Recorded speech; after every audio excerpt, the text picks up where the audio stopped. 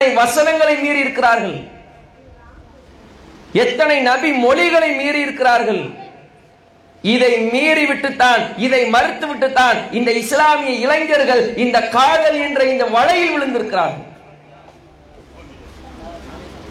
காதல் எங்க பிறக்குது? காதலுடைய அந்த உருவாக்கம், உருவாகக்கூடிய அந்த இடம் என்ன? எப்படி காதல் வருது? ஒரு ஆணு ஒரு பெண் இளம் வயதுல சாரு அந்த பொண்ணை பார்ப்பாரு, மீண்டும் பார்ப்பாரு, பார்வை சிரிப்பாக வெளிப்படும், அந்த சிரிப்பு மிகப்பெரிய சிரிப்பாக நீளும், கஞ்சாடையில் பேசிக் கொள்வார்கள், போன் நம்பரை பரிமாற்றம் செய்து கொள்வார்கள், SMS, phone call, bike, park, beach, இதுதான் காதல். இதுக்குள்ள உள்ள சமாச்சாரத்துக்கு நான் போகல. காதல் படிப்படியாக எப்படி வருகிறது என்பது இதுதான். அதனுடைய ஆரம்ப படி என்ன? பார்வை. இந்த பார்வையை குறித்து இஸ்லாம் என்ன சொல்கிறது? சூரத்து நூரில் இறைவன் பேசுகிறான், குல் நபியே நீங்கள் சொல்லுங்கள், யாருக்கு நம்பிக்கை கொண்ட ஆண்களுக்கு யகுது மின் அப்சாரிஹும் வ யஹ்ஃபது ஃபுரூஜஹும், அவர்கள் தங்களுடைய பார்வைகளை தாழ்த்தட்டும், கருப்பை பேணட்டும். அடுத்த வசனத்திலே இறைவன் பேசுகிறான், குல்லில் முஃமினாத், நம்பிக்கை கொண்ட பெண்களுக்கும் சொல்லுங்கள், யகுதுல்ன மின் அப்சாரிஹின்ன வ யஹ்ஃபல்ன ஃபுரூஜஹுன்ன, அவர்களும் தங்களுடைய பார்வைகளை தாழ்த்தி கருப்பை பேணிக் கொள்ளட்டும். அப்ப இன்றைக்கு இளைஞர்கள் எது காதல் என்ற அந்த பார்வையில் செல்கிறார்களோ அத்தகைய இளம் ஆண்களும் பெண்களும் இந்த திருமறை குர்ஆனுடைய வசனத்தை மறுத்து விட்டு செல்கிறார்கள். அல்லாஹ் பார்க்காதன்னு சொல்றான், நீ என்ன சொல்ல? நான் அப்படித்தான் பார்ப்பேன் என்றுதான் இந்த காதலினுடைய முதல் படி வளர்கிறது. இதை யாராவது மறுக்க முடியுமா? சரி, காதல் காதல் என்று சொல்கிறார்களே, இதனால சமுதாயத்துக்கு என்ன பிரயோஜனம்? ஒரு நன்மை. நாங்கள் இருவரும் காதலிக்கின்ற காரணத்தினால் தமிழகத்திலே 10 ஏழைகள் குறைந்து விட்டார்கள் இல்லையா? நாங்கள் காதலிப்பதினால் ஏழைகளுடைய அந்த துன்பத்தை, துயரத்தை நாங்கள் அகற்றிவிட்டோம் இல்லையா? நாங்கள் காதலிப்பதினால் இந்த சகோதரர்களுக்கு கல்வி உதவித்தொகையை வழங்கியிருக்கிறோம் இல்லையா?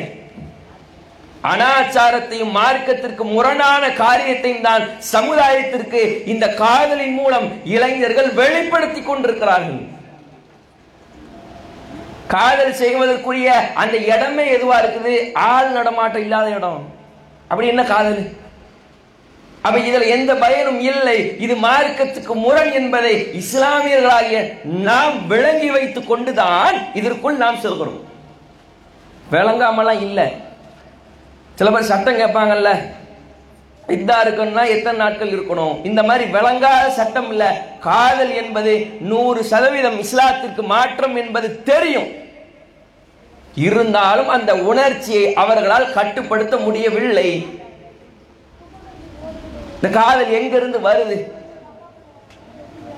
எதன் காரணத்தினால் இது இளைஞரிடத்தில் தாக்கத்தை ஏற்படுத்துகிறது? சினிமா. இந்த சினிமாவின் மூலமாகத்தான் இன்றைக்கு காதல் நவீனமாகி கொண்டே இருக்கிறது.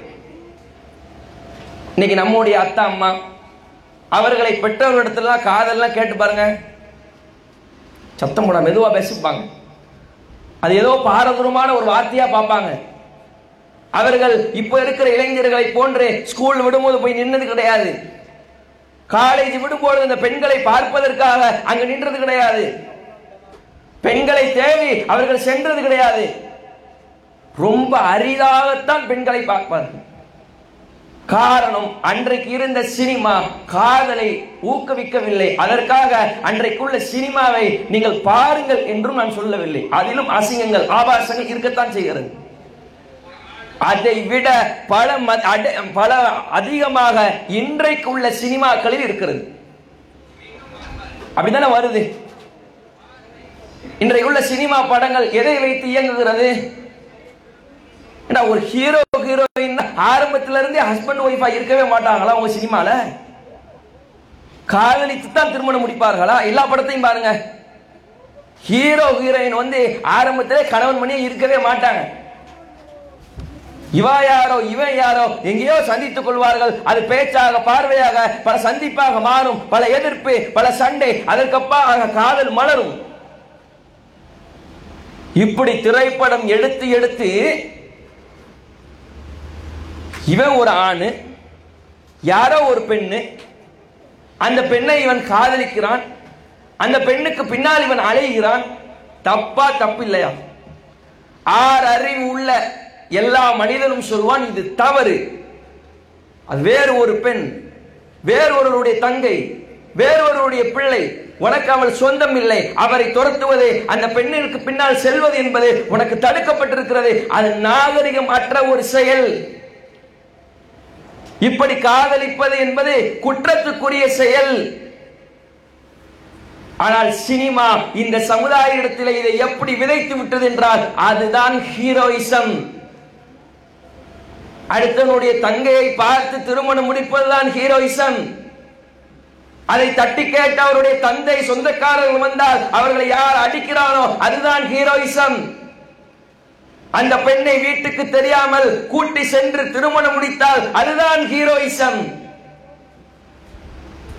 இதனுடைய பிரதிபலிப்பு தான் நம்முடைய வாழ்க்கையில் வெளிப்படுகிறது. கொஞ்சம் யோசிச்சு பாருங்க. நான் இருக்கிறேன், எனக்கு ஒரு தங்கச்சி இருக்கிறது, அந்த தங்கச்சியை காதல் என்று சொல்லி ஒரு வாலிபன் டார்ச்சர் செய்கிறான், என்னுடைய மனசு எப்படிங்க இருக்கும்? இங்க அமர்ந்திருக்கிற ஒவ்வொரு இளைஞரும் இதை சிந்தித்துக் கொள்ளுங்கள். உங்களுக்கு ஒரு பெண் பிள்ளை பிறந்து வாலிப வயதை அடைந்து அந்த பெண்ணிற்கு பின்னால் ஒரு இளைஞன் சுத்துகிறான், கண்ட இடத்திற்கு அழைத்து செல்கிறான், கண்ட நேரத்தில் தொலைபேசியிலே உரையாடுகிறான். அனுமதிப்பீர்களா? அனுமதிக்க மாட்டோமே. சொன்னாலே ரத்தம் கொதிக்குத. என் தங்கச்சியா, என் பிள்ளையவா? அப்ப நாம் அடுத்த அந்நிய பெண்களை காதலிப்பது யாரு? நீ பெத்து விட்ட பிள்ளையா? உன்னுடைய தங்கச்சியா? யாரு? யாருடைய மகனோ வேற யாருடைய தங்கையோ அதை செய்வது உனக்கு வந்தா ரத்தம், அடுத்தவனுக்கு வந்தா என்ன? அவ எப்படி சிந்தித்து பார்த்தாலும் இது 100% தவறு என்பதை இந்த சமுதாயம் விளங்கிக் கொள்ள வேண்டும். குர்ஆன் வசனங்கள் தேவையில்லை, ஹதீஸ்கள் தேவையில்லை. அறிவை கொண்டே உன்னுடைய தங்கையை, உன்னுடைய அக்காவை வைத்து சிந்தித்து பார்த்தாலே தெரிகிறது இந்த காதல் என்பது மிகப்பெரிய மிருக மாட்டுக்கு. இவன் என்ன சொல்லுவான்? இருக்கேன், வாழ்க்கையை தொலைச்சிட்டியா, வாழ்க்கை போச்சு, நீலாம் பூமிக்கு மேல பாரமா இருக்கிற, வயசு 21ஆவது 22ஆவது இன்னும் ஒரு பொண்ணை உனக்கு காதல் செய்யறதுக்கு வக்கு இல்லையா? இவனுக்கு ஒரு தாழ்வு மனப்பான்மை. ஆகா, நம்ம ஃப்ரெண்டு நம்மளை இப்படி பேசிட்டானே, பயான்ல மானங்கிட்ட கேள்வி கேட்போம், அதுக்கெல்லாம் இவனுக்கு அந்த தாழ்வு மனப்பான்மை வராது. இப்படி ஒரு சகோதரன் கேட்டு விட்டா போதும், என்ன செய்ய, அடுத்த கட்ட முயற்சிக்கு நாம் கிளம்பி விடுவோம் என்று சொல்லி இவர் சயின்டிஸ்ட் மாதிரி கிளம்பிடுவாரு. சகோதரனுடைய அந்த உரையை கேட்ட உடனே முறுக்கேறி போருக்கு கிளம்பக்கூடிய சகாபாட்களை போன்று காதலை நோக்கி சென்றுவாரு. சட்டை தான், பைக்கு தான், போனு தான், மூஞ்சி பூரா பல்லு தான், களத்துல குதித்து யாராவது கிடைப்பார்களா அலசி ஆராய்ந்துருவாரு. பெண்கள் எத்தனை என்று கணக்கு கூட எடுத்துடலாம். இந்த ஊர்ல மொத்தம் எத்தனை பெண்கள், யார் யார் எந்த ஸ்கூல்ல படிக்கிறா, யார் யார் எந்த டியூஷன்ல இருக்கிறா, எத்தனை மணிக்கு போவாங்க, எத்தனை மணிக்கு வருவாங்க, இந்த பொண்ணுட்ட மொத்தம் எத்தனை புர்கா இருக்குது, என்ன பேக் வச்சிருக்கிறது, எல்லா கணக்கும் எனக்கு அத்துப்படி. பெத்தவங்களுக்கு கூட தெரியாது, சொந்தக்காரங்களுக்கு கூட தெரியாது. சுற்றி திரிந்து அப்படியே ஒரு பெண் எப்படியெல்லாம் இருப்பா என்ற அனைத்தையும் பாடம் எடுத்து புக்கு போடுற அளவுக்கு பெரிய நாலேஜ் வளர்ந்துடும். காரணம் இவர் கேட்ட அந்த கேள்வி இவருக்கு உறுத்திருச்சு. சிந்திக்க வேண்டாம், இப்படித்தானே காதல் மலர்கிறது. அப்ப இந்த சினிமா என்ற இந்த ஒரு துறை தான் காதலை அடுத்த நிலைக்கு கொண்டு வந்தது. காதலியுடன் பைக்கிலை சுத்த வேண்டும் என்றே நம்மளுடைய தாய் தந்தைகள் காலத்தில் கிடையாது. ரொம்ப அருப்பத்தில் மறுப்போம். இன்றைக்கு சினிமா படத்தில் அப்படி காட்டிடுறாங்க. ஒரு பாட்டை வர பின்னாடி போட்டுடுறான். இந்த அவன் போறாமனா யாரையாவது கூட்டு போவான், சம்பளம் வாங்கிட்டு நீ யாரை கூட்டு போவ? உனக்கு அந்த மாதிரி போகணும்னு ஆசை, நம்மளும் யாரையாவது காதலிக்கணும். அதுவும் பக்கத்தில் உட்காந்து யாராவது போன் பேசிக்கிட்டே இருந்தான்னு வைங்க, காதலர்கள் கூட மட்டும் சமகாசத்தை வச்சிடாதீங்க. எப்போ எந்த நிலைமையில இருப்பான், ஒரு அவசரத்துக்கு போன் அடிச்சா வெயிட்டிங் தான் வரும். 24 மணி நேரமும் போன்லயே மூழ்கி இருப்பான். பவர் பேங்க் அவனுமா தான் சுத்துவாங்க. பவர் பேங்க் இருக்கும், போன் இருக்கும், அப்படியே தான் சுத்திட்டு திரிவாங்க. எப்போ பார்த்தாலும் போனு, எப்போ பார்த்தாலும் மெசேஜ், சுத்தி என்ன நடக்குது குடும்பத்தில், மவுத்து, கல்யாணம் எதையும் கண்டுக்கிற கூடாது. வறுமை, கடன், அதற்கு அடுத்த கட்டமாக எப்படி செல்ல வேண்டும், சமுதாயம் என்ற நிலையில் இருக்கிறது. மார்க்கத்தை நாம் படித்தோமா, பிறருக்கு கற்றுக் கொடுத்தோமா, தொழுதோமா, தொழுகை குறித்து விழிப்புணர்வை ஏற்படுத்தினோமா, எந்த சிந்தனையும் இருக்காது. காரணம், காதலில் மூழ்கி விட்டார். சினிமா படத்தில் உள்ள அந்த வாசகங்களும் அப்படித்தானே இருக்கு. காதலுக்கு கண்ணு கிடையாது, உண்மையில கிடையாது. 10 படிக்கிற ஒரு டீச்சரை கூட்டிட்டு வாடினா எப்படி கண்ணு இருக்கும்? ஒரு வயசு வித்தியாசம் வேண்டாம். கண்ணே கிடையாதுன்னா இவனுக்கு ஒண்ணுமே இல்லாத மாதிரி தான். 10 படிக்கிற பையன் டீச்சரை கூட்டிட்டு ஓடுறான்னா கண்ணில் தானே அர்த்தம். பாடல் வரிகளின் மூலமாக காதலை திணிக்கிறார்கள். ஒரு பாட்டில் வருது, காதல் இல்லாத உலகமும் சுவாசிக்க காற்று இல்லாத உலகமும் ஒண்ணா. சுவாசிக்க காற்று இல்லைன்னா செத்து போயிருவோம், காதல் இல்லைனாலும் செத்து போயிருவோமா. காதலை எங்க ஒப்பிடுறான் பாருங்க. பாட்டை கொடுத்து வீடியோ சாங்களை இப்படி பார்த்து, இதனால் தான் இந்த காதல் உங்களிடத்தில் வருகிறது. ஒண்ணுமில்லை, நைட்டு தூங்கிக்கிட்டு இருக்கிறோம், ஒருத்தன் வந்து சினிமாவே பார்க்கல, எந்த சினிமா படத்தையும் பார்க்காத ஒரு மனுஷன் வைங்க, திடீர்னு கிச்சன்ல ஒரு சவுண்டு, என்ன நினைப்பான்? பூனை ஏறி ஏதோ ஓடுது போல் இருக்கு, திருட்டு போய் அவனை வந்துட்டான் போல் இருக்குன்னு கம்பு எடுத்துட்டு கிளம்புவான். இதே இவன் ஒரு சினிமா பைத்தியன்னு வைங்க, கிச்சன்ல ஒரு சவுண்டு கேட்கணும், மோகினியா இருக்குமோ, அந்த படத்துல வந்த மாதிரி கரெக்டா கிச்சன்ல அந்த பாத்திரம் 2 தடவை விழுத, டிங் டிங்லாம் சவுண்டு கேட்கு, 3ஆவது சவுண்டை காணுமே. பேய் சிந்தனை ஆட்டோமேட்டிக்கா சினிமா பார்த்தா வருது. இப்படி பேய் சிந்தனை, இப்படி பல்வேறு வன்முறை காட்சிகள் எப்படி நம்முடைய மூளையில் பதிந்து நம்முடைய செயல்பாட்டில் வெளிப்படுகிறதோ, அதே போன்றுதான் காதல் காதல் காதல் என்ற இந்த திரைப்படங்களை, திரைப்பாடல்களை பார்த்து அது நம்முடைய மூளையில் பதிந்து அது நம்முடைய செயல்பாட்டில் வெளிப்படுகிறது என்பதை ஏன் இந்த இஸ்லாமிய இளைஞர்கள் உணர மறுக்கிறார்கள்? இது வரக்கூடிய வழி அதுதான். காதலினால் இஸ்லாமிய சமுதாயத்தில் நடக்கக்கூடியதற்கு 50% இளைஞர்கள் காரணம் என்றால், மீதி 50% பெற்றோர்கள் தான் காரணம். வீட்டிலே தொலைக்காட்சியை அமைத்து கொடுத்தது யார்? டிஷ் அமைத்து கொடுத்து ஹெச்டில தான் என் பையன் சினிமா பார்க்கணும்னு சொல்லி அமைத்து கொடுத்தது யார்? எல்லா காதலுக்குரிய வழியும் ஏற்படுத்திடுவீங்க. பையன் யாரையாவது கூட்டிட்டு ஓடி போயிட்டா மட்டும் என் பையன் நல்ல பையனா இருந்தானே இருந்தான். எப்படி இருந்தான்? இறையச்சவாதி 5 நேரம் தொழுதுகிட்டு இருந்தானா? சினிமாவை பார்க்காதவனா இருந்தானா? சினிமாவை எதிர்க்கக்கூடியவனாக இருந்தானா? காதல் வருவதற்குரிய எல்லா வழியும் கொடுத்துட்டீங்க. பிறகு என் பையனுக்கு காதல் வந்து விட்டது என்றால், இன்னும் சொல்கிறேன், இந்த பருவத்திலே அந்த சிந்தனை வரவில்லை என்றால் அவர்களுக்கு நோய் இருக்கிறது. காதலே வராது, நீ மலக்கு மாதிரி இருக்கணும், ரோபம் மாதிரி இருக்கணும், அப்படி சொல்லவில்லை. அந்த உணர்வு வரும். அது வரவில்லை என்றால் டாக்டரவே பாருங்க, பிரச்சனை இருக்குன்னு அர்த்தம்.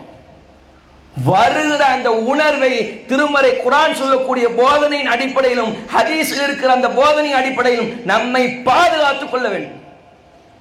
அதனால ரசூலுல்லாஹ் சொன்னாங்க, திருமணம் கருப்பு நெறியும் பார்வையும் உங்களுக்கு பாதுகாக்கும். ஒரு லெவலுக்கு மேல முடியல, அந்நிய பெண்ணிடத்தில் நாம் விழுந்து விடுவோம் என்ற ஒரு நிலை வருகிறதா, திருமணம் முடிக்க முடியாவிட்டால் நோன்பு என்று அடுத்தடுத்த வழி வகைகளை இஸ்லாம் நமக்கு சொல்லித் தருகிறது. அப்ப பெற்றோர்களாகி நீங்கள் தான் காரணம். போனை கொடுத்துடுறீங்க, சரி. இங்க சில பெற்றோர்கள் வந்திருக்கிறீங்க, உங்கள்கிட்ட நான் கேட்கிற கேள்வி என்னவென்றால், உங்க பிள்ளையினுடைய செல்போனுடைய பாஸ்வேர்டு தெரியுமா? உங்க பையன் பேஸ்புக் எப்படி யூஸ் பண்றான்னு தெரியுமா? இன்ஸ்டாகிராம், வாட்ஸ்அப் என்று யார்கிட்ட சேட் பண்றான்னு தெரியுமா? போன் வாங்கி கொடுத்த பெற்றவங்கள்ட்ட கேளுங்க, என் பையன் யோக்கியம், என் பிள்ளை யோக்கியம். அப்ப யாரு பிள்ளை வெளியே அலையுது? இல்ல மலக்குமாரனுடைய பிள்ளையா? ஏங்க உங்க பையன் தப்பு செய்யறாங்க, இப்படி சுத்துறாங்க, என் பையன் சுத்தம். இப்ப வேற்று கிரகத்துல இருந்து குதித்து வந்து அவனுக்கு காதல் செய்யறானா? அப்ப பெற்றோர்கள் தொலைபேசியை நோட்டமிட்டது உண்டா? இன்றைக்கு ஒரு இளைஞன் நான் கேட்கிறேன், இந்த அருக்கு என் போனு இல்ல பாஸ்வேர்டு கிடையாது. எத்தா ஃபேஸ்புக், வாட்ஸ்அப், இன்ஸ்டாகிராம் இருக்கு, எடுத்து பாருங்க, நீங்களும் யூஸ் பண்ணுங்க, என் அக்கௌண்ட் உங்களுடைய இதிலையும் வைத்துக் கொள்ளுங்கள் என்று சொல்லக்கூடிய இளம் பெண்கள், இளம் ஆண்கள் உண்டா? இப்படி யூஸ் பண்ணிக்கிட்டு இருக்கிறான். அத்தா வந்தா இப்படியே போறிய பேசிக்கிட்டே இருப்பான். அத்தா பக்கத்துல வந்தா சொல்லு மாப்பிள்ள வந்துடுறேன் ஆம்பளைட்ட பேசுற மாதிரி. இவரும் என்ன நினைச்சுக்கிட்டு இருக்கிறாங்க, அவன் இவன் பேசினாலும் ஆம்பளை எல்லாம் பொம்பளையா இருப்பாங்க, இப்படி இவங்க நினைச்சுக்கிட்டு இருக்கிறாங்க. அஸ்ரப்னு பேர் போட்டிருப்பான், உள்ள அஸ்மாவா இருந்தா என்ன பண்ணுவிய? இப்படித்தானே இன்னைக்கு ஓடிக்கிட்டு இருக்கிறது. மறுக்க முடியுமா இதை யாரையாவது? பெற்றோர்கள் தங்களுடைய பிள்ளைகளை கடிவாளம் விட்டு வளர்க்க வேண்டும். குறிப்பாக இந்த இளம் பருவம் என்பது கத்தியின் மீது நடக்கக்கூடிய பருவம். இதிலே நீங்கள் அவர்களை சரியான பாதையிலே வளர்க்க முடியவில்லை என்றால், வளர்க்காவிட்டால் மிகப்பெரிய பாரதூரத்தை அவர்களுடைய ஃபியூச்சரில் அது ஏற்படுத்திவிடும். எதிரியாக தான் தெரிவிங்க. அல்லாஹ் கேள்வி கேட்டா என்ன செய்வீங்க? எத்தனையோ பேர்கள் பிள்ளை இல்லாமல் தவித்துக் கொண்டிருக்கிறார்கள், என்னிடத்தில் கரம் ஏந்தி கொண்டிருக்கிறார்கள். அவர்களுக்கெல்லாம் பிள்ளை கொடுக்காமல் உனக்கு நான் பிள்ளை கொடுத்தேனே, நீ முதிர்ந்த நிலைமையில் இருக்கும் பொழுது உனக்கு சம்பாதித்து தருவதற்காக ஒரு பிள்ளையை கொடுத்தேனே. வாலிபத்தில் அவனை நீ எவ்வாறு வளர்த்தாய் என்று அல்லாஹ் கேட்டார். பெற்றோர்களாகி நீங்கள் என்ன பதிலை வைத்திருக்கிறீர்கள்? இதையெல்லாம் பெற்றோர்களும் சிந்திக்க வேண்டும். காதல் என்பது இது இல்லை. இதை தாண்டி நாம் காதலிக்கக்கூடிய நபர்கள் இஸ்லாத்தில் நிறைய இருக்கிறார்கள். கல்யாணத்துக்கு அப்புறம் காதலி, திருமணத்துக்கு அப்புறம் மனைவியை காதலிப்பதில் என்ன? அதை இஸ்லாம் சொல்லத்தான் செய்கிறது. ரசூலுல்லாஹ் தன்னுடைய மனைவியை செல்லமாக கூப்பிடுவார்கள். யா ஆயிஷ், ஆயிஷா ரலியல்லாஹு அன்ஹா அவர்களை புகாரில் இடம்பெறக்கூடிய ஒரு செய்தி, யா ஆயிஷ், செல்லமாக ஆயிஷான்னு கூப்பிடுறாங்க. அல்லாஹ்வுடைய தூதர் ஸல்லல்லாஹு அலைஹி வஸல்லம் ஆயிஷா அவர்கள் கரியை கடித்து விட்டு கொடுத்தால் அதே இடத்தில் அல்லாஹ்வுடைய தூதரும் கடிப்பார்கள். யார்? மனைவியிடத்திலே காதலை வெளிப்படுத்துங்கள். அல்லாஹ்வுடைய தூதர் ஸல்லல்லாஹு அலைஹி வஸல்லம் ஒரு பெண்மணி இடத்திலே பேசிக் கொண்டிருக்கிறார்கள். அப்போது ஆயிஷா ரலியல்லாஹு அன்ஹா வருகிறாங்க. ரசூலுல்லாஹ் கேட்கிறாங்க, ஆயிஷாவே, இந்த பெண் யாருன்னு தெரியுமா? ஆயிஷா, எனக்கு தெரியாது. இந்த பெண்மணி இந்த குலத்தை சார்ந்தவர்கள், நல்ல கவிதைகளை பாடுவார்கள், தவறான அர்த்தம் இல்லாமல், இணை வைப்பு இல்லாமல் நல்ல கவிதையை பாடுவாங்க. உனக்கு பாட்டு வேணுமா ஆயிஷான்னு ரசூலுல்லாஹ் கேட்கிறாங்க. உடனே ஆயிஷா ரலியல்லாஹு அன்ஹா சொல்றாங்க, ஆமா, சரி எனக்காண்டி பாட சொல்லுங்க. ஏமா ஆயிஷாவுக்காண்டி ஒரு பாட்டு பாடு. முன்ன சன் மியூசிக்ல அந்த பாட்டை டெடிகேட் பண்ணுவாங்க. ரசூலுல்லாஹ் 1400 வருடத்திற்கு முன்பாகவே தன்னுடைய மனைவிக்காக மார்க்கம் அனுமதித்த அந்த கவி பாடலை பாடுவதற்காக ஒரு பெண்ணிடத்திலே கோரிக்கை வைத்திருக்கிறார்கள். இது காதல் அல்லவா? அல்லாஹ்வுடைய தூதர் ஸல்லல்லாஹு அலைஹி வஸல்லம் மனைவியிடத்தில் ஒரு பயணத்தில் செல்லும் பொழுது ஆயிஷாவிடத்தில் கேட்கிறார்கள், ஆயிஷா, ஓட்ட பந்தயம் வச்சுக்கணுமா? அகமதுல வருது இந்த செய்தி. ஆயிஷா அவங்க ஓடுவோம், மக்களை எல்லாம் முன்னாடி போக சொல்லிட்டு 2 பேரும் ஓடுறாங்க. ஆயிஷா வின் பண்ணிடுறாங்க. அந்த பயணம் முடியுது. அடுத்து இன்னொரு நாள் ஒரு பயணம். இன்னைக்கும் கேட்கறாங்க, இப்போ ஓடுவோமா? ஆயிஷா ரலியல்லாஹு அன்ஹா அப்போ ஒல்லியா இருந்தாங்க, இப்போ கொஞ்சம் குண்டா இருக்கிறாங்க, வெயிட் போட்டு. மக்கள் எல்லாம் முன்னாடி போயிட்டாங்க, இப்போ ஓடுவோமா? ஓடுவோம். 2 பேரும் ஓடுகிறார்கள். ரசூலுல்லாஹ் முந்திட்டாங்க. ஹாதா பிதாலிக், இது அதற்கு பகரம். இன்னைக்கு நான் ஜெயிச்சது அன்னைக்கு நான் தோத்ததுக்கு பகரம்ங்கறாங்க ரசூலுல்லாஹ். எப்படி தன்னுடைய வாழ்க்கையை காதலின்பால் கொண்டு சென்றார்கள். அர்பிதாவின் மக்கள், அபுசீனியர்கள் தங்களுடைய வீர விளையாட்டை செய்யும் பொழுது ஆயிஷாவிடத்தில் கேட்கிறார்கள், ஆயிஷாவே, அந்த விளையாட்டை நீ பார்க்கிறாயா? ஆயிஷா ரலியல்லாஹு அன்ஹா, நான் பார்க்கிறேன் என்று சொல்கிறார்கள். நபிகள் நாயகம் ஸல்லல்லாஹு அலைஹி வஸல்லம் தனக்கு பின்னால் ஆயிஷா அவர்களை நிறுத்தி வைத்திருக்கிறார்கள். ஆயிஷா அவர்கள் சொல்கிறார்கள், ஹத்தி அலா ஹத்திகி, என்னுடைய அந்த நாடி நபிகள் நாயகத்தினுடைய அந்த தலையில் உரசி கொண்டிருந்தது. அந்த நிலையில் அந்த விளையாட்டை நான் பார்த்து மகிழ்ந்தேன் என்று சொல்கிறார்கள். இது அல்லவா காதல்? இப்படி மனைவியை காதலிப்பு என்பது இஸ்லாத்திலே அனுமதிக்கப்பட்டிருக்கிறது. அங்க போயிட்டா காதலி இல்லை. கல்யாணத்துக்கு முன் கல்யாணத்துக்கு பின் ஒரு பட்டியல் எடுங்க. மார்க்கம் தடுத்த முறையில் பெண்களிடத்தில் பழகும் பொழுது உளுந்து உளுந்து வேலை செய்வாங்க. பெண்களை அப்படி ரசிப்பார்கள். அவர்கள் சமைத்து கொடுத்தால் கல்யாணம் ஆகி இங்கிட்டு வந்துட்டா அந்த ரசனை குறைந்து விடும். சாப்பாடை எப்ப பார்த்தாலும் குத்தம் சொல்றது, ரசமா இது விஷம் மாறி இருக்குது என்று திட்டிக்கொண்டே இருப்பது, இப்படி பல விஷயங்களை அவர்கள் கையாள்வார்கள். ஏன்? மார்க்கம் அனுமதித்த இடத்திலே காதல் இல்லை, மார்க்கம் எங்கு செய்யக்கூடாது என்று சொல்கிறதோ அங்கு காதலா? மனைவியை காதலிங்க. இதையெல்லாம் விட சில இஸ்லாமிய பெண்கள் பெத்த தாய் தகப்பனை விட்டு விட்டு ஓட்டம் பிடிக்கிறார்களே காதல்ல. மாற்று கொள்கை, மாற்று மதம் என்றே அந்த பெத்தவங்களுக்கு எப்படி இருக்கும்? காதலிக்காக பெற்றோர்களை தூக்கி எறிந்து விட்டு செல்கிறார்களே. பெற்றோர்கள் உங்களுக்காக செய்த தியாகத்தினுடைய ஒரு சிறிய பட்டியலை உங்களுக்கு நான் தருகிறேன். நம்ம அத்தாவும் அம்மாவும் திருமணம் பண்ண அந்த நேரத்திலே நம்முடைய தாய் செய்த தியாகம் என்ன தெரியுமா? சொந்த வீட்டை, எந்த வீட்டில் ராணியாக இருந்து வந்தாலோ அந்த வீட்டை துறந்து விட்டு கணவனுடைய வீட்டுக்கு வருகிறாள். இன்னைக்கு ஹாஸ்டல்ல இருக்கிறோமே, வெளியிடத்துல தங்குறோமே, எப்படி இருக்கும்? வீட்டுக்கு போகணும், அத்தாம்மா கையில சாப்பிடணும், நல்ல தூங்கணும் இஷ்டம் போல. கணவன் வீட்டுக்கு சென்றால் அப்படி இருக்குமா? இருக்க முடியுமா? இவங்க தான் சமைக்கணும், இவங்க தான் துவைக்கணும், லாப நஷ்டம் அனைத்தையும் இவர்கள் தான் பார்க்க வேண்டும். புத்தல் தியாகம் ஆரம்பித்து விட்டது. கர்ப்ப காலத்தில் அவர்கள் செய்யக்கூடிய தியாகம் என்ன? பார்த்து பார்த்து பல வண்ண ஆடைகளை எடுத்திருப்பார்கள். அந்த ஆடைகளை கர்ப்ப காலத்தில் ஒரு 9 மாதம் 8 மாதத்தினுடைய அந்த பெண்ணால் அணிய முடியுமா? பயிர் பெருசாயிரும், ஆடை அணிய முடியாது. ஆடையை தியாகம் செய்கிறார்கள். நினைத்த சாப்பாட்டை அவர்களால் சாப்பிட முடியுமா? சாப்பாட்டை தியாகம் செய்கிறார்கள். நினைத்ததை போன்று வசதிக்கு ஏற்ப குப்புற படுக்க முடியுமா? தூக்கத்தை தியாகம் செய்கிறார்கள். இன்னும் நம்ம வெளியே வரலங்க. இன்னும் நாம் வயிற்றில் தான் இருந்து கொண்டிருக்கிறோம். சொந்த வீடு, ஆடை, தூக்கம் என்று தன்னுடைய பழக்க வழக்கம் அனைத்தையும் மாற்றிக்கொள்கிறார்கள். யாருக்காக? எதற்காக? வயிற்றில் இருக்கிற நமக்காக. நம்ம எப்படி இருப்போம் தெரியாது.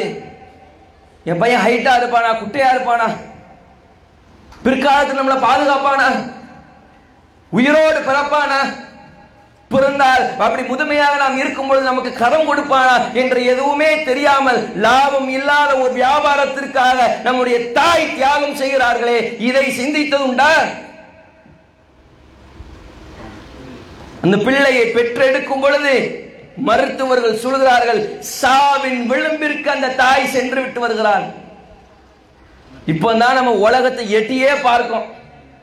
அதுக்குள்ளேயும் சாவினுடைய விளிம்பிற்கு சென்று விட்டு நம்முடைய தாய் வந்திருக்கிறார்கள். அப்படிப்பட்ட தாயிடத்தில் அன்பாக, நேசமாக, பாசமாக இந்த இளைய சமுதாயம் நடக்கிறதா? சாப்பிட்டியான்னு கேட்டிருக்கிறோமா? மருத்துவ உதவி செய்ய வேண்டும் என்றால் செய்திருக்கிறோமா?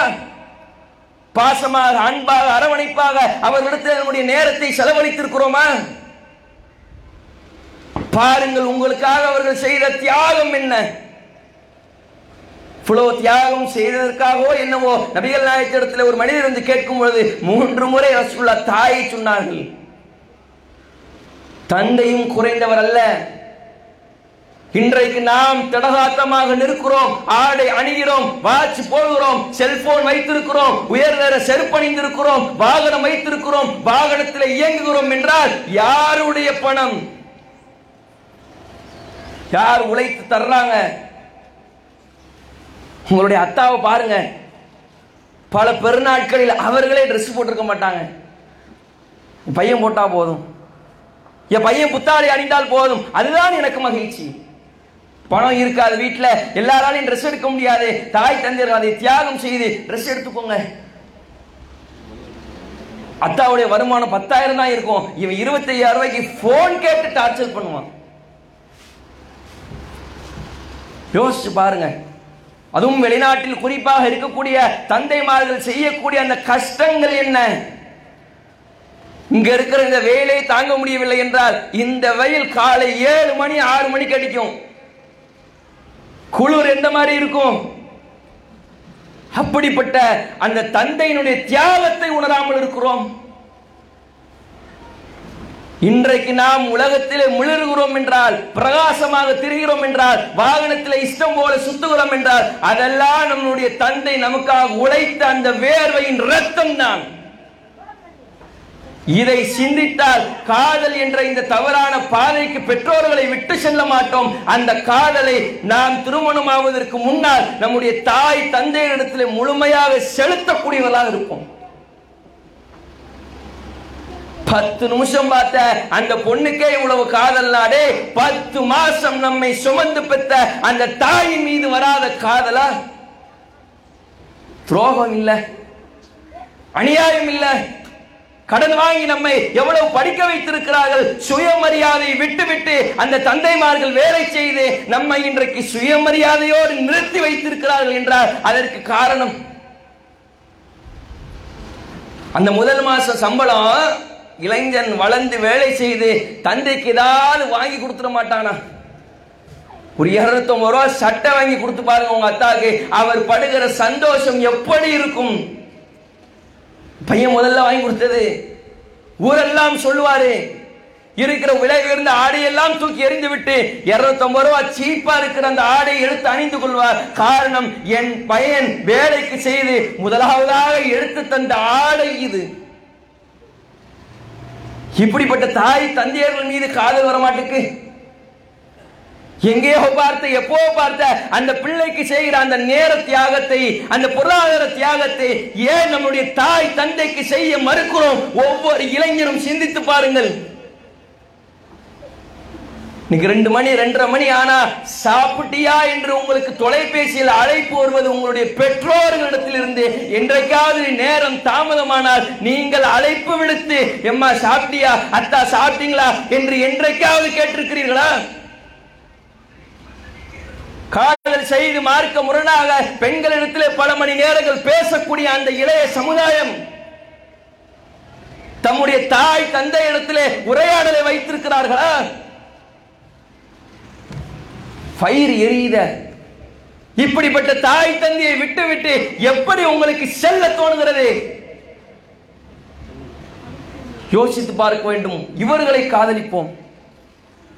அதையெல்லாம் விட இறைவன் திருமறை குர்ஆனிலே சொல்லும் பொழுது அந்நபியு அவுலா பில் முஃமினீன மின் அன்ஃபுஸிஹிம். இந்த நபி முகமது, இந்த முகமது முஸ்லிம்களுக்கு தங்களுடைய உயிரை விட மேலானவர் என்று சொல்கிறார்கள். இப்ப எந்த அளவுக்கு நம்ம நேசிக்கணும் யோசிச்சு பாருங்க. எந்த அளவுக்கு அல்லாஹ்வுடைய தூதரிடத்திலே அந்த பாசத்தை நாம் காட்ட வேண்டும்.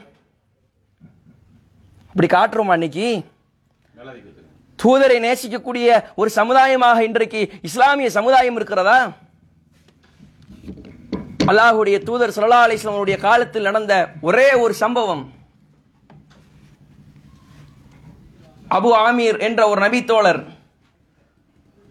அவரை சிறிய ஒரு படைக்காக நபிகள் நாயகம் அனுப்பி வைக்கிறார்கள். அபு மூசா அவர்கள் அறிவிக்கக்கூடிய இந்த செய்தி புகாரியிலும் வருகிறது. அபு ஆமீர் அபு மூசாவும் போறாங்க. ஒரு காஃபிர் இடத்துல சண்டை நடக்கிறது. காஃபிர் அடிச்சு வீழ்த்திடுறாங்க. இன்னொருத்தன் அபு ஆமீர் அவர்களுடைய காலில் ஒரு அம்பை எய்து விடுகிறான். காலை பிடிச்சிக்கிட்டு இவர் கீழே விழுந்துடுறாரு. அபு மூசா பக்கத்தில் போய் என்ன ஆயிடுச்சுன்னு பார்த்துட்டு அந்த எதிரியை துரத்தி ஓடுகிறார். அந்த எதிரி ஓடுறான். அலா தஸ்பித்து அலா தஸ்தகி, உனக்கு வெக்கமா இல்லையா? என்ன இப்படி ஓடுற? உடனே அந்த எதிரியை கொன்று விடுகிறார் அபு மூசா. அபு ஆமீர் காலில் அடிபட்டு படுத்து கிடக்குறாங்க. அபு மூசா அவங்க போய் கேட்கிறாங்க, என்னுடைய சச்சாவே என்ன நிலைமை இப்படி ஆயிடுச்சு என்று சொல்லி அந்த அம்பை உருவுகிறார்கள். அதில் ரத்தம் பீறிட்டு வருகிறது. சாவக்கூடிய அந்த தருணம், தன்னுடைய காலில் அம்பு குத்தப்பட்டு அந்த அம்பை எடுத்ததற்கு பின்னால் அவர்கள் உணர்ந்து கொண்டார்கள், நாம் இனிமேல் இந்த பூமியிலே உயிர் பிழைக்க முடியாது என்பதை அவர்கள் அறிந்து கொண்டார்கள். அறிந்து கொண்டதற்கு பின்னால் அந்த அபு ஆமீர் அவர்கள் சொல்கிறார்கள், அபு மூசாவே, நபிகள் நாயகம் ஸல்லல்லாஹு அலைஹி வஸல்லம் அவரிடத்திலே சென்று என் சார்பாக சலாம் சொல்லி விடுங்கள்.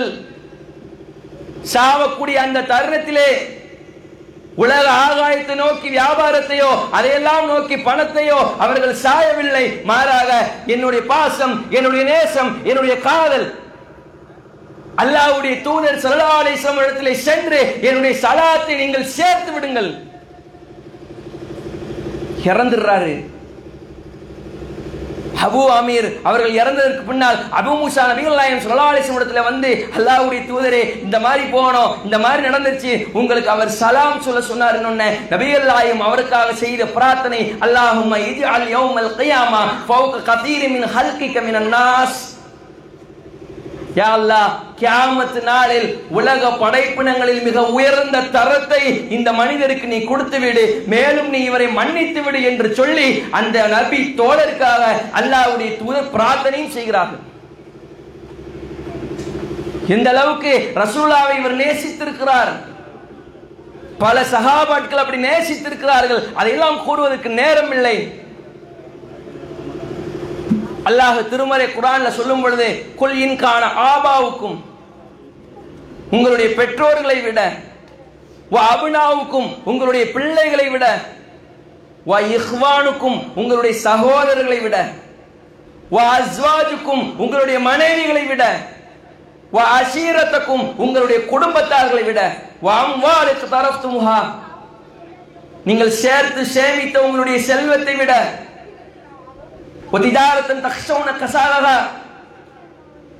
நாம் அழிந்து விடுவோம், நட்டப்பட்டு விடுவோம் என்று சொல்லி அஞ்சி பயப்படுகிற உங்களுடைய வியாபாரத்தை விட,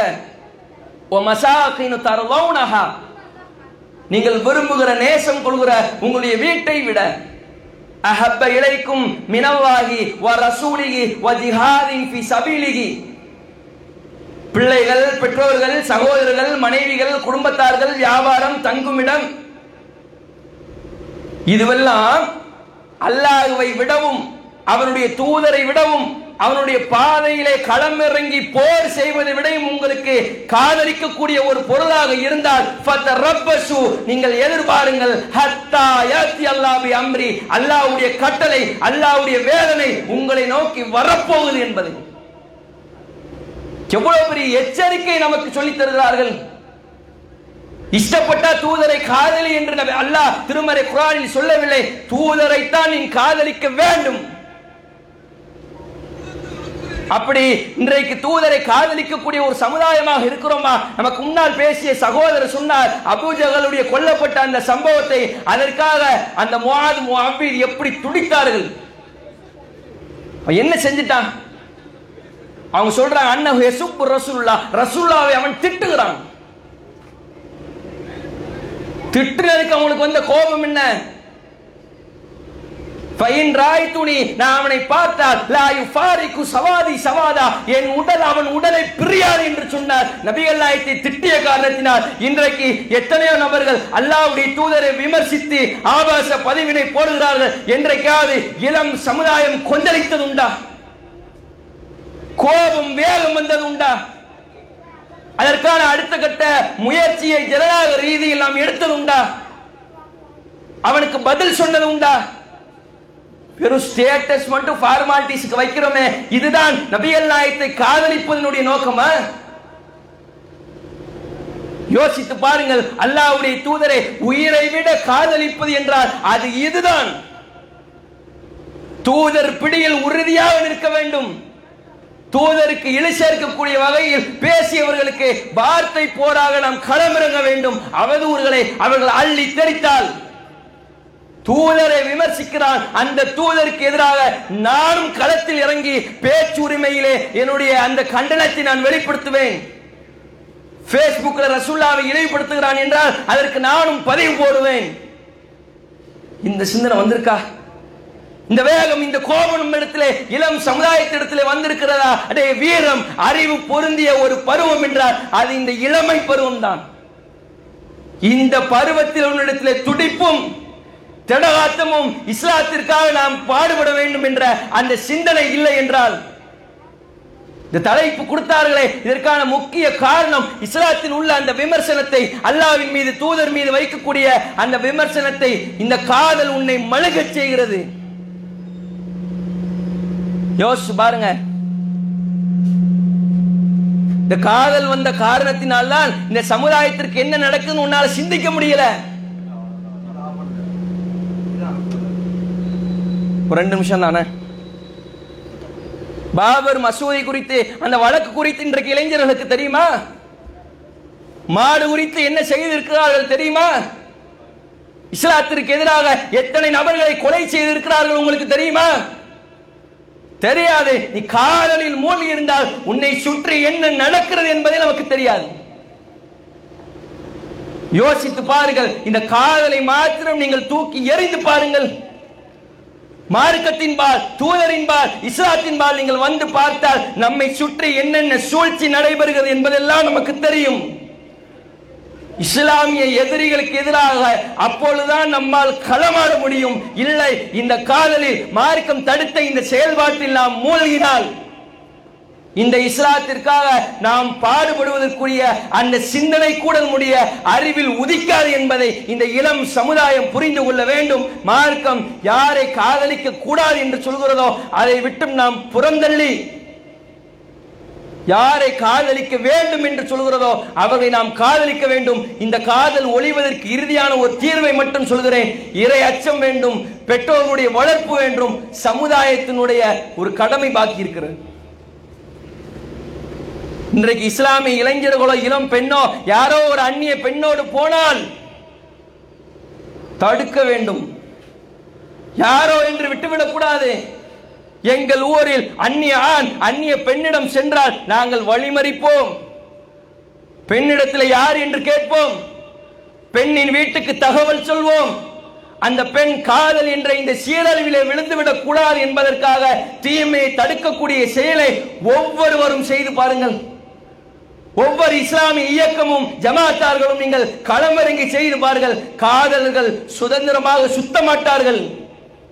காதல் அடுத்த அப்டேட்டுக்கு செல்லவே செல்லாது.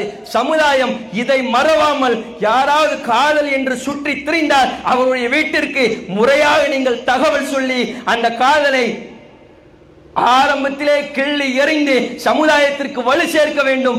யாரோ ஒரு ஆள் போயிட்டு போறாங்க என்று நினைத்தால் நம்முடைய பிள்ளைகள் காதலில் விழும்பொழுதும் மற்றவர்கள் அப்படித்தான் நினைப்பார்கள். இதை கருத்தில் கொண்டு தனி மனிதனுடைய அந்த இறையச்சமும் வேண்டும். பெற்றோர்கள் தங்களுடைய பிள்ளைகளையும் சரியாக வளர்க்க வேண்டும். சமுதாயம் நம்மை சுற்றி உள்ள அந்த இஸ்லாமிய இளைஞர்களையும் இளைஞர்களையும் அரவணைத்து காத்து அவர்கள் எதன் பக்கம் செல்கிறார்கள், எதன் நோக்கி அவருடைய பயணம் இருக்கிறது என்பதை இந்த இஸ்லாமிய சமுதாயம் கவனம் செலுத்தினால் கண்டிப்பாக காதலின் சீரழிவில் இருந்து இந்த சமுதாயத்தை நம்மால் மீட்டெடுக்க முடியும்.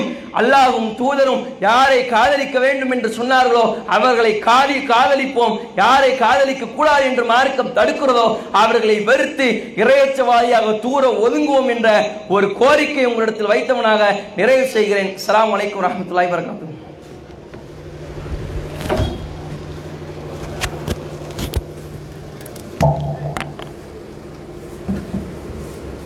அல்ஹம்துலில்லாஹ். அடுத்ததாக தமிழ்நாடு தௌஹீத் ஜமாத்தினுடைய மாநில பேச்சாளர் மௌலவி எஸ். ஜமால் உஸ்மானி அவர்கள் இலக்கை நோக்கி இளைஞரை வா என்ற தலைப்பில் சிறப்புரையாற்றுவார்கள்.